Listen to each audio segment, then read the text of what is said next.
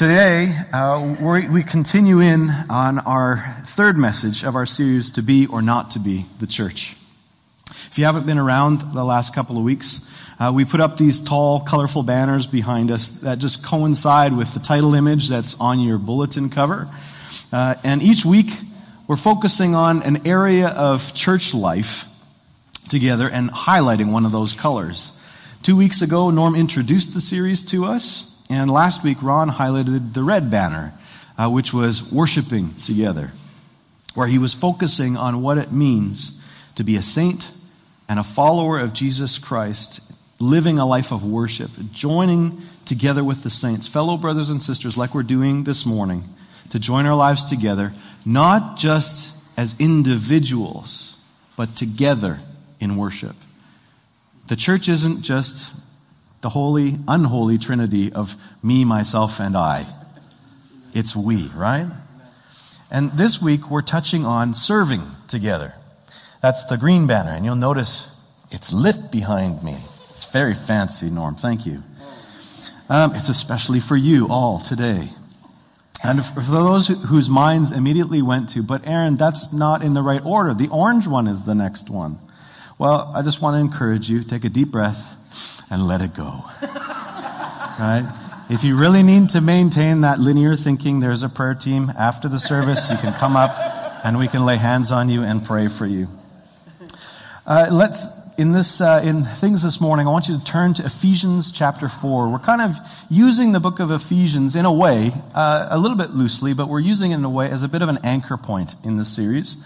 So Ephesians chapter 4. It's a familiar passage starting in verse 11 to 16, especially around Gateway. And we're going to read it together. Starting in verse 11, it says, "And he gave the apostles, the prophets, the evangelists, the shepherds, and teachers to equip the saints for the work of the ministry, for the building up of the body of Christ, until we attain to the unity of the faith and of the knowledge of the Son of God, to mature manhood, to the measure of the stature of the fullness of Christ, so that we may no longer be children, tossed to and fro by the waves and carried about by every wind of doctrine, human cunning by craftiness and deceitful schemes. Rather, speaking the truth in love, we're to grow up in every way into Him who is the head, into Christ, from whom the whole body, joined together and held together by every joint with which it is equipped, when each part is working properly, makes the body grow so that it builds itself up in love." That's our passage this morning. One of the things that we get out of those last two verses, 15 and 16, happens to be one of the underlying things, one of the underlying messages we want to reinforce in this series. I already kind of said it. In order to be the church, we need to recognize that life with Jesus in His kingdom is not just about me. It's not. It's about we. It's about us. It's about together. Life with Jesus doesn't just allow us to focus, get self-centered on ourselves, like in one sense, our Western culture, our Western independence-producing culture likes to keep creating and churning out. Jesus Himself, He asked us to love God, to love our neighbor, and to love each other. Not just to sit at home and just kind of be with myself. No. The Lord's actually created a system in which you and I receive the most blessing and benefits out of life by actually being dependent on Him, but interdependent on one another. Sharing the gifts and the talents that we each have with one another. Joining together to create something that is far greater than the sum of its parts. And as a church, we're not so much an organization as we are a living, breathing organism. The Bible calls the church what? A body. A living, breathing organism. Today, I want to shift that image of the body of the church to another image or a metaphor that you probably haven't thought of before, or at least you won't have seen it in Scripture necessarily. It's the church as an orchestra. Now you tell me, if an orchestra has all its players ready, and they've all tuned up with their instruments, but they never play anything, what do you call that? I'm not joking. There's not a punchline there. What do you call that? Badumts. No, there's no punchline there. What do you call that? Yeah, it's a useless orchestra, right? It's not doing anything. What if there is no conductor? Chaos, yeah. What if all of a sudden the percussionists start playing and then just the trumpets start playing and everybody else stays silent for the entire piece of music? Yeah, VeggieTales. Yeah, 21st century music, somebody said, yes. It's very true. It's called new music for a reason, yeah. I'd call it a pretty sad excuse for an orchestra. An orchestra is only truly an orchestra when each of the individual players, the musicians, they watch their conductor for instruction and how the conductor wants to interpret the music and play the music. The musician listens to the other instruments around them, and they actually seek out to serve the whole by adding their particular sound into the mix and balancing that with those that are around them to create this unique, beautiful work of music together. The more an orchestra practices together and works together with the conductor, the greater the skill level and the music that they're going to produce. At least we hope that anyway. It's like our church. Jesus, by his Holy Spirit, is the conductor. When we gather together in worship on a Sunday morning, it's his Holy Spirit that is conducting our worship. We have an audience of one. And the Holy Spirit is going on, I'd like a little bit of this, please. I'd like a little bit more of that. You know, you sharing that prophetic word, yep, I want that sound to come out this morning. You know that loving that person or encouraging them, yep, that's what I want to come out this morning. That's the Holy Spirit conducting us, working in us and through us to create a sound that is made up of many people serving each other and Jesus at the same time. If we lose focus, if we stop listening to the conductor, everything falls apart, just like Amber said, it's chaos. We need each person playing their part, actively using their gifts and their talents to serve the Lord, one another, and in the things that we're doing as a church, so that we can actually accomplish the great mission that we've been given of inviting others to join in the song of the Lamb, inviting others to become a part of what Jesus is building and creating. I mean, a couple weeks ago, I talked about our vision, about what it is to be an apostolic center, and nobody won the prize. I said, if anybody can let me know where the vision statement is going up next, there'd be a prize. And nobody did. Look behind you on the wall. Hey, if you didn't notice it before, ta-da! It's not just on your bulletin. It's another way to remind us of the mission that God's given us as a church and the vision that we've got. Out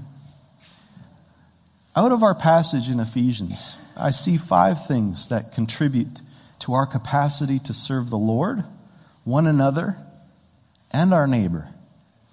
And these 5 things actually fall kind of neatly, in a sense, into the theme that I'm talking about today. It's the word music. Music, M-U-S-I-C. And the first of the M is maturity. At the beginning of Ephesians, in this passage, we see 5 gifts or offices for ministry that the Lord's given to help mature each believer, each musician, as it were. There's the apostles, the prophets, the pastors, the evangelists, the teachers. And these 5 gifts are not so much about the actual people who function in that way as it is about how important it is how they use that gift. When these gifts work in concert with each other, the result is actually multiplication. Things multiply. skills, gifts, people. Actually, there's multiplication that happens. It's kind of like, if I come back to the orchestra analogy, it's kind of like a clinician who comes in to work with the entire orchestra to help the team as a whole grow. That clinician actually also might help a particular section of the orchestra to help them grow in their skill level. For example, an equipping evangelist might be very good at sharing the gospel with people and seeing many people start a relationship with Jesus themselves in their own right. But their main gifting, their main responsibility and influence is actually in teaching others how to share their faith, to equip others to actually share the gospel. Their main job is not just to bring people into the kingdom. That's all of our jobs together. Rather, it's to help fellow believers grow and mature in their ability to share the good news of Jesus Christ with the people in our lives. That is the job of those 5 gifts. It's not to do all the work. It's actually to come up underneath and equip the team to get out and do the work. As a young musician, many years ago, I've talked to you before, I think I mentioned that I played the tuba. But before I played the tuba, I played the euphonium. Hey, do I have a fellow euphonium player? Woo, yeah! The euphonium is the baby tuba. Not this tuba, but this tuba. It's just a smaller version of the tuba. It's also called the baritone as well. I remember sitting in private music lessons at a camp that I had been sent to, not, for punishment. I actually wanted to go. But he had been playing the euphonium for over 20 years. He was a master at his craft. He played in music, in orchestras and stuff all over the world. So it was a privilege to be able to learn from him. And he was pleased with my playing, but as a part of my growth, as a part of my maturity in playing this instrument, he said, show me that you can fill this entire room with your sound. So I tried. I tried playing louder and louder and as loud as I could. And then finally he just smiled. It's like, you're not getting it. And he stopped me. He said, whether it's the loudest blast of sound that you can make or whether it's the smallest whisper that you can play, I want you to be able to fill this room with the sound of your instrument. So as you play, here's my instructions. As you play, close your eyes and imagine the sound growing and coming out the bell of your instrument and filling the room like a warm light that finds its way into every single corner of the room. And to my amazement, as I closed my eyes and I did what he said, there was an obvious shift in the sound that I was producing. The room was filled with sound. It was far more beautiful than anything that I'd ever played before or produced. In that moment, that experience actually totally transformed my thinking about what I could do with this instrument. You know what he'd done? This man had helped draw a more mature sound out of me by showing me how to release what was already there. I was able to add that new sound to the orchestra that I played in, the band that I played in, and to encourage other players that were around me with my experience and invite them to grow as well. That's how these 5 ministry gifts are meant to work, like this man teaching me. They help bring the church to maturity by teaching us and equipping us to do the work of ministry ourselves, to unlock what God's already put in there by his Spirit and see it released. Whether you can sing a note or whether you can't sing a note to save your life or play an instrument in real life, doesn't really matter. The point of this illustration is you are the instrument. You are the musician with that instrument. You have a unique sound. a unique gift that contributes to the whole.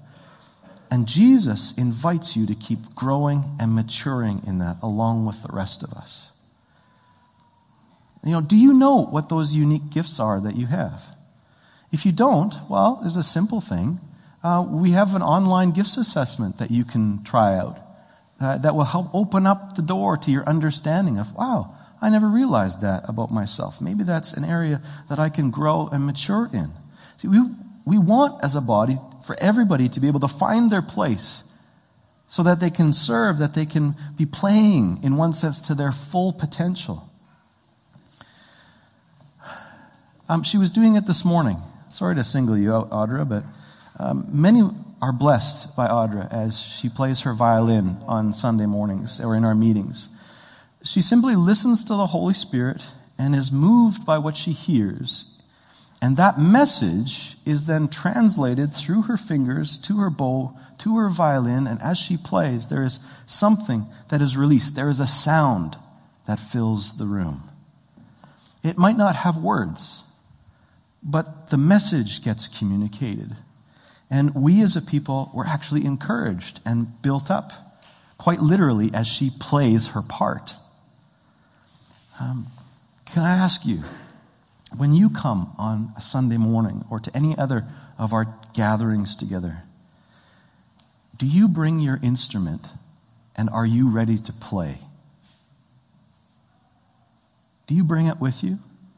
All that you are, and are you ready to actually play? Or do you leave your instrument at home, your gifts and all those things, and expect to come and sit in the orchestra while everybody around you plays? Sorry to get a little heavy on you, but it's kind of ridiculous when you put it that way, isn't it? What would happen if you've got sections of five instruments to a section in an orchestra, and 3 out of each one of those sections decided, well, you guys can play today, and I'm just going to sit here. And we're going to make beautiful music together. Everybody around you is going, whatever. It just doesn't make sense, does it? We serve together. We worship together. We're actually meant to do life together. We need each of you. Not because we simply want to fill a ministry position so we can just use you for a while or something like that. No. We need each of you because as we combine gifts and talents together, the sound that is generated, the music that flows from this place becomes something amazing, and the kingdom of God advances. As we work together, as we grow together, the Holy Spirit works in and through us to actually mature us. Part of Norm and my role together as pastors is to help you to find your place to grow. If you want to get involved, I know many of you are already. Come talk to us. Find your place. For those of you who have been playing for a long time, you know who you are. You feel it. You already know where you fit. You've been serving there a while. Can I encourage you in something? Look for ways and opportunities to pass on what you have learned to the next generation. Like the fellow who taught me in that room, to fill that room with music. While Jesus is ultimately the one who is maturing us and preparing us as his bride, Jesus uses people. He uses people to pass on things in order to help us.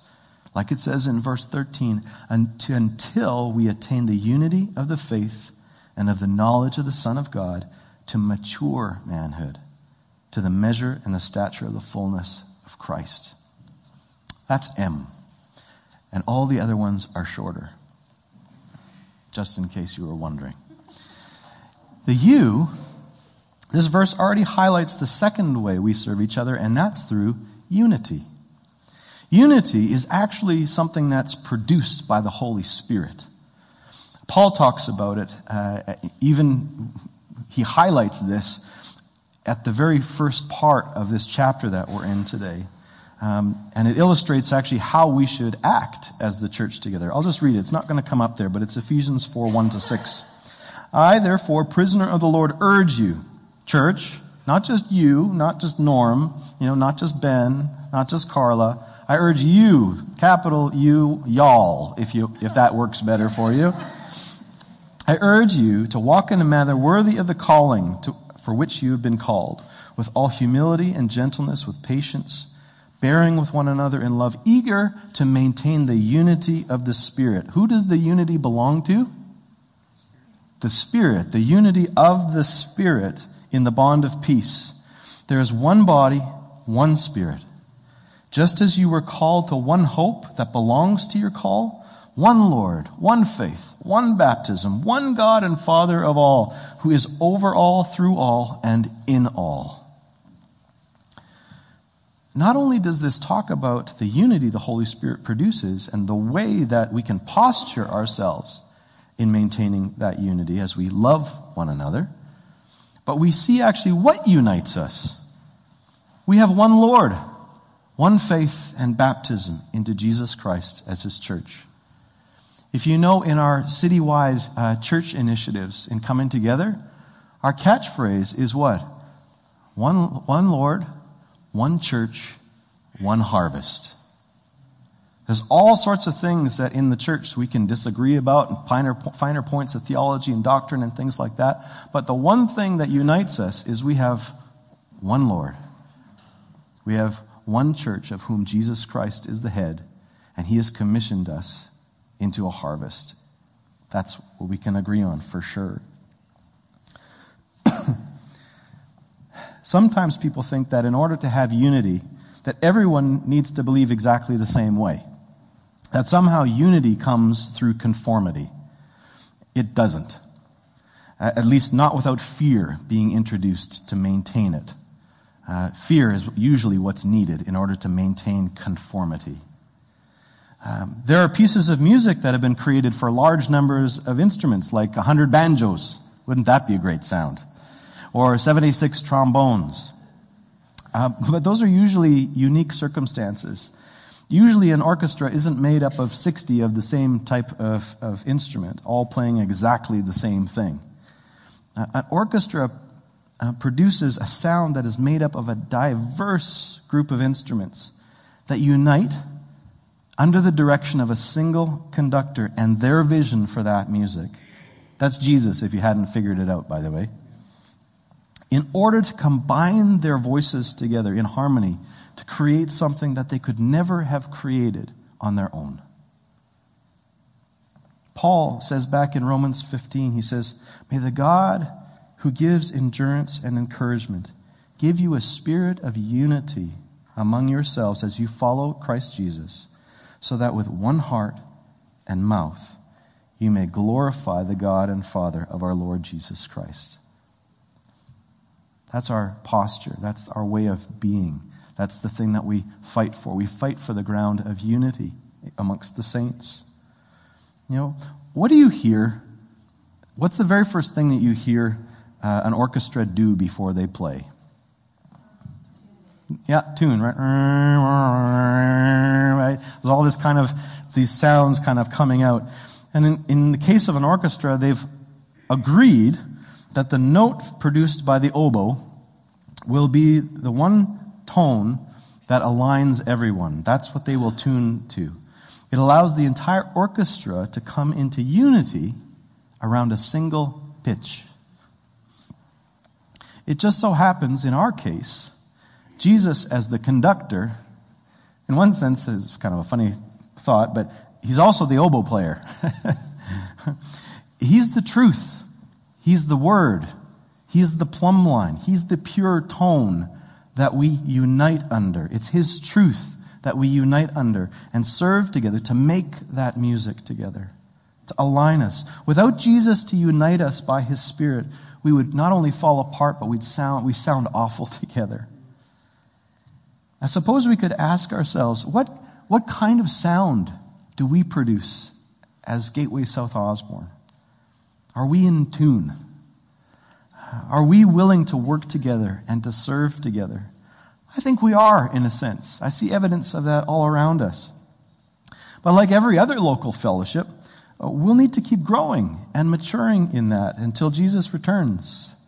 It's this ongoing process of actually serving one another, with the result being, as we find that unity together, to change the image a little bit, we become a force to be reckoned with. A church that is united, a people that are united together under the banner of Jesus Christ, makes the enemy shake in his boots. When we get out on the battlefield, the enemy scatters.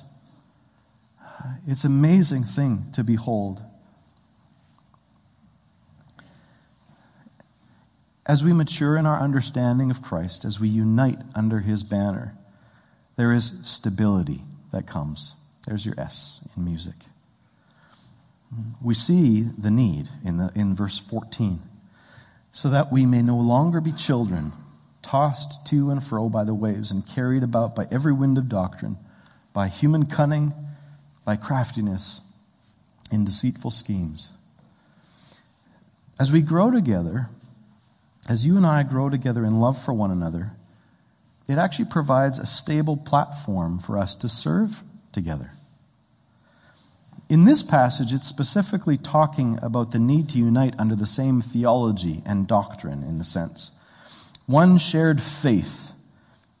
Our shared faith acts as a solid foundation and a base to actually launch from. But it's not just about agreeing on the right words or a particular page of a statement of faith. It's about the relationship that you and I commit to together under the banner of that truth. It's fine that we can kind of believe those things, but what are we actually going to do about it together? We're in relationship with one another. We're joined together in his family. If I shrink that responsibility down in size to like a 4-piece jazz band from an orchestra, it'll help us see something. As the musicians together, they agree on a common vision, they commit to each other to work together, something happens. What they actually hold in common together, the direction they're headed in, actually helps them and allows them to grow and create a new sound as they grow together. Though there will even be a sense where sometimes when they're playing Amber, you know this, where the band is just in the groove and you know each other, you're friends, there's a stability that's there. And when someone all of a sudden takes off in a certain direction, it's like everybody else in the band knows that shorthand. And they know where that person is going because they really know them. They can actually fall in right behind and support what that person is doing rather than kind of just letting them hang out there. It's kind of like all of a sudden somebody belting out a solo and the entire band just stops because they're stunned. They leave them out to dry. But no, when that band is working together and they're working on that common vision of what they want to create together, there is a stability for risk-taking, for creativity, because you know one another. You know the foundations of what it is that you're trying to do. You're in the pocket together, or you're in unity with one another. It creates this stable space that actually spurs each other on into greater things and to go further. Can you see the parallels with the church? When we commit together in meaningful ways that are beyond simply just attending church on a Sunday, we launch into something that's far more meaningful and great. Choosing to serve in an area of the church, or whatever the Lord's guiding you to do outside these four walls. But for matters today, whether it's being a part of a cell group, whether it's coming out to prayer summits, whether it's inviting your friends to church, they're all practical ways that I can actually show, church, I'm committed to you, and I want to help us grow. I want to help create something special here. Those practical things are just some of the ways that we build that unspoken musical trust with one another.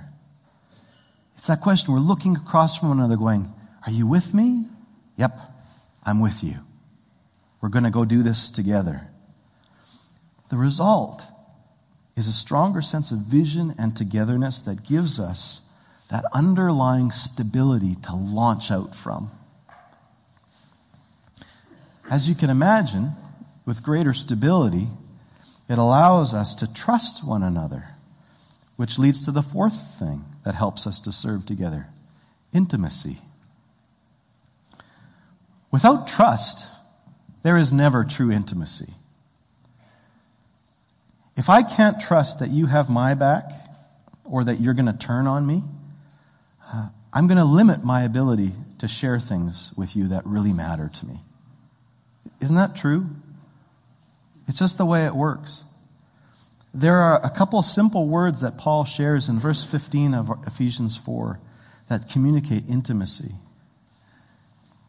Rather, speaking the truth in love, we are to grow up in every way into Him who is the head, into Christ. What kind of environment needs to be created for us to speak the truth in love? It's one in which there is mutual accountability for our actions with one another. In an orchestra or in a band, there has to be an environment where you can talk about awkward things, maybe even fight about it, but come out the other side as friends. Why? Because you have to love one another first.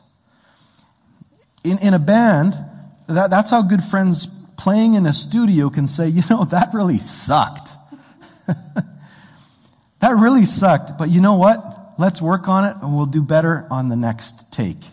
Let's do it together. Let's figure it out. If they can't be mutually honest and real with each other, they'll produce mediocre music. They'll never say what needs saying in order to get back on track for the greater good.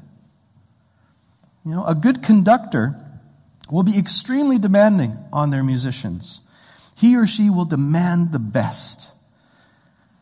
Negatively, they can lead through fear and intimidation.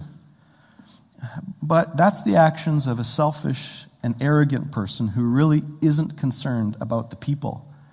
They're actually only concerned with getting the result that they want for the vision that they want to be achieved. They're not really collaborative. If you can't perform, well, you're replaceable. I'll get somebody else. But thankfully, we have a gracious conductor. Even though he demands everything from us, Jesus has shown that he is absolutely worthy of our allegiance, our trust, and our very lives. When we play the wrong notes, he shows us grace. And he helps us to get back on track. Jesus expects, in one sense, Jesus expects that the way that he treats us, that we will treat other people. Not only loving and treating one another with grace, but also holding each other to the highest standard that we know as we follow Jesus and we serve him together. Church, can you handle that kind of intimacy? Can you handle that kind of accountability to one another that lets our relationships with one another go deeper? As we grow in our capacity to serve together and make music, that's the kind of thing that's going to keep moving us forward together. In a basic way, that's why we have Hearing God seminars, Set Free retreats, Empower Ministers retreats, prayer summits, cell groups, right? Because all of these things are contexts for us to grow not only in our relationship with God, but also to allow us to grow at different levels of intimacy and togetherness with each other. And what we learn there actually equips us to serve together, to serve him and advance the kingdom. Are you with me? The last letter is C, music. And the C is completeness. At the end of verse 13, so it says, until we attain the unity of the faith and of the knowledge of the Son of God to mature manhood, to the measure of the stature of the fullness of Christ. The fullness of Christ is without equal or scope. It will be something that is unfathomable to behold when he returns. That word for fullness there refers to something that is complete, something that has achieved perfection. I don't know about you, but I don't feel perfect all the time. Not most of the time. I know also from my lifetime of being in the church that it's far from perfect too. I may be a wonderful saint in God's kingdom like Ron preached last week, but I also know my weaknesses. And I'm still working on Jesus with that by the power of his Spirit to see those areas of my own life transformed and turned into something that is strength and brings glory to God. I mean, ultimately, that completeness, that perfection, that fullness will only come after Jesus Christ returns for his bride, the church. As his church, we're going to be working with Jesus until he returns. And we're going to continue growing in maturity, unity, stability, and intimacy together to bring about the completeness, the fullness that's promised. What a day that's going to be. I've tried to think about that in the past, and I'm like, my head just doesn't quite get around it. Probably that's the way it's supposed to be, though. There's certainly times that you and I need breaks. We need to recharge from actively serving together. There's always grace with Jesus for that. But Jesus will always also call us back to keep playing and contributing your sound along with the rest of us. We don't get to take a break, in a sense, not until we get home. In fact, Jesus has promised his Holy Spirit to strengthen you even when you feel like you're at your weakest. In one sense, that's where we actually see completeness in the here and now.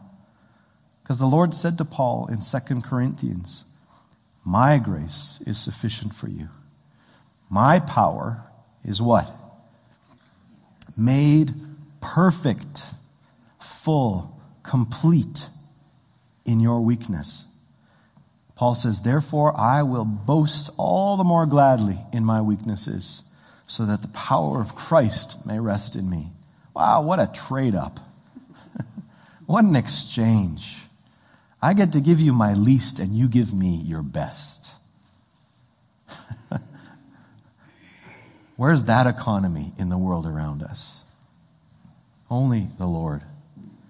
So in the meantime, as I close, what would it mean for you personally to grow in your ability and for us to play music together here at Gateway? To serve together as the church, in one sense, does after all mean each of us making a choice to step up, find out where I fit, and discover the best way to use the gifts and talents that I have, and then lift up that instrument and play your heart out. Let it go. Fill the room with the sound that you were created to make, to join together with the body of Christ in the orchestra. What's Jesus speaking to you today? Just take the next step of faith. Be obedient to that and see what happens. Let me pray.